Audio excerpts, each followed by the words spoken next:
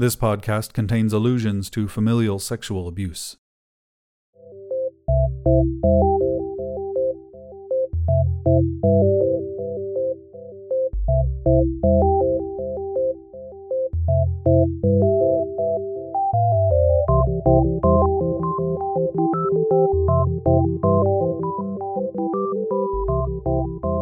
Welcome to Manawaker Studios Flash Fiction Podcast.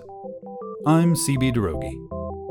This week, A Million Miles Away by Chris Riley. The shack sits like the hollowed-out shell of a dead insect.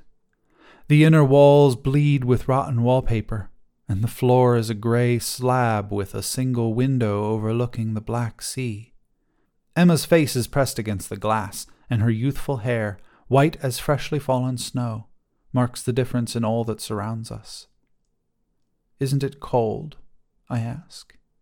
"It's always cold," she replies, staring at something a million miles away. She reaches a hand toward my face, and I take it with my own. Her hand is so delicate, as if it were made of papier-mâché. I brush it against my lips, but I can't remember it ever feeling so weightless before. "What's happened?" I ask. "I don't know." I inspect her hand closer, feeling at the bones and knuckles. I squeeze her fingers. I examine her wrist and elbow, her arm. But it's just the hand. Then I look her in the eye. It's hollow. Yes, it is. A week later, Emma is sitting between my legs on the hard floor, my arms embracing her. She's staring out the window once again. "Do you think there's something out there, on the other side?" she asks. "On the other side of the sea?" "No, the darkness." I don't respond. "I like to believe there are flowers," she continues. "Hundreds, thousands, millions of flowers, a sea of flowers with different colors, a sea of colors." "That would be nice." "More than nice, that would be heaven, Joe. I could spend forever walking through those flowers." From the corner of my eye, I see a thin smile linger on her lips. She holds it for a minute before it melts away, like heated tallow. "But first I have to get through the darkness." She says this almost as an afterthought, and I wonder if there's more that she could add. The darkness is forever long. The darkness is so terrible. The darkness is eating me from the inside out. "It's spreading," I say. "It's up to your elbow now." "I know." "Does it hurt?" "It always hurts." She pulls at my arms, pulls them tight around her. "Except when I'm with you." I sit quietly and listen. The breath of the sea wheels through the air like birds in flight. A large wave crashes onto the rocks below, and there is salt on the wind. I can taste it. "It's because of him, do you think?" Emma closes her eyes. Sometimes I creep at night. I creep to Emma's house and listen to the sounds of that building with its sprawling porch, yellow siding, and alabaster trim. There's a 3-car garage and a fancy boat on the side, and Emma has a good life. But it's always raining at that house. There is always the sound of water trickling off the roof and down the gutters. It's always wet at Emma's house, wet like the sea. When I stand there in the night in the bushes, listening and creeping, I try to hear the muted undertones inside beyond the liquefaction and the restless wind, and sometimes when I strain my ears I think I hear Emma's cries. I want to be the one to go into that house. I want to be the shadow that steps from one darkness to the other until there is light. I want to be the one. But I know that Emma won't let me. For now she is content with my own safety, even though he is tapping her to the core, draining everything out of the poor girl. She hasn't said much on this night in the shack. She's listening to the sea and the wind, and everything around us is black and hollow. Everything is wrapped in darkness. It's in both of her arms now, up to her shoulders, and I'm afraid I might hurt her, afraid I might break something when we pull close. What about the police? I ask. The police? The tone in her voice says as much. But he needs to stop. He's killing you. She looks away. I've said too much, so I shut up and listen. I hear the wind outside and inside, whistling through cracks and holes, pushing through vacant space. I think of her arms, how they are now husks of flesh, cracked and brittle, fragile to the touch. They would collapse into dust if she were to bear her weight on them. Let me get rid of him, I say. He's not your father, you know. He's just your mom's husband. Stop. Just stop. There are nights when Emma's mother works the graveyard shift. These are the nights when the sky pours down rain, when the sewers turn to rivers, embankments disappear, and the entire land becomes a deluge of madness. I can never hear what goes on inside Emma's house those nights. But I know that this is when he drills her, pulls her insides out, and replaces them with darkness. It is after one of these nights when I see Emma again, at our favorite coffee house. She is sitting across from me, smiling for the company, but there is a world of emotion swimming in her eyes.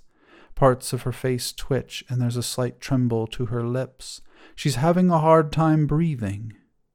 It looks as if her whole body is on the verge of collapsing into dreadful tears, as if she is a cancer patient who has been living 3 weeks past her expected death date. And she is hollow now.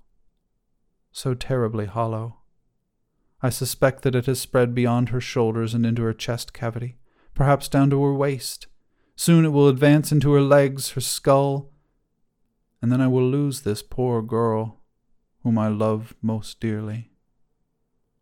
I decide right then to put a stop to it. Damn Emma's advice. At night I wait outside the house and catch the bastard as he's taking out the trash.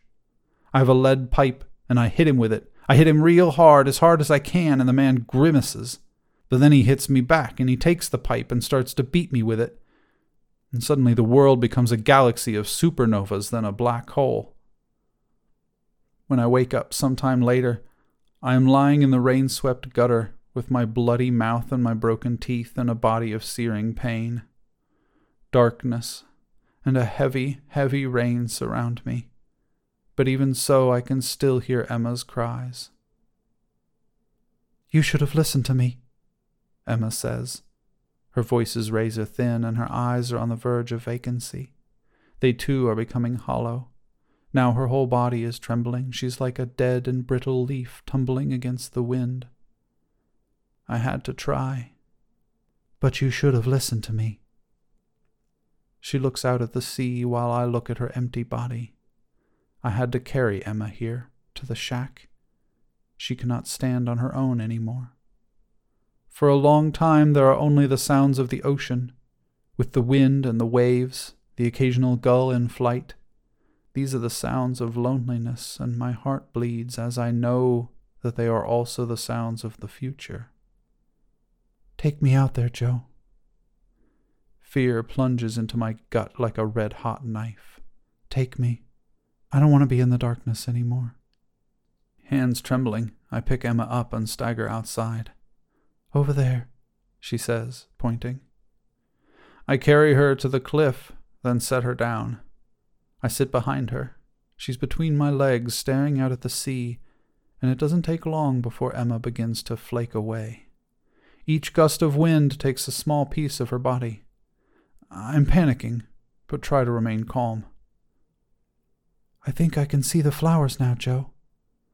Lots and lots of colors, so many colors." I don't see anything other than the great black sea, but I believe her. I believe Emma. And by the time the night has bled the day of its light, All that is left of her is her head. She doesn't say anything, just looks at me one last time with those vacant eyes. Then a final wind sweeps the dust out of my hands and carries Emma to a place full of light and beautiful, colorful flowers.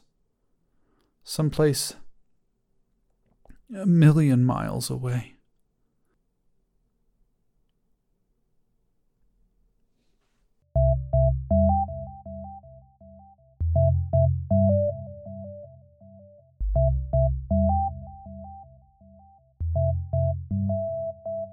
This has been 1,000,000 Miles Away by Christian Riley. Originally published in Nightblade magazine. Manawaker Studios Flash Fiction podcast is supported by patrons on Patreon. Visit patreon.com/Manawaker to find out more. The Flash Fiction podcast theme song is by Kevin MacLeod. Manawaker Studios Director of Dice is Ben Baston. The podcast is produced, edited, and narrated by me, CB Droege. You can follow me on Twitter at CBDROEGE. Thanks for listening.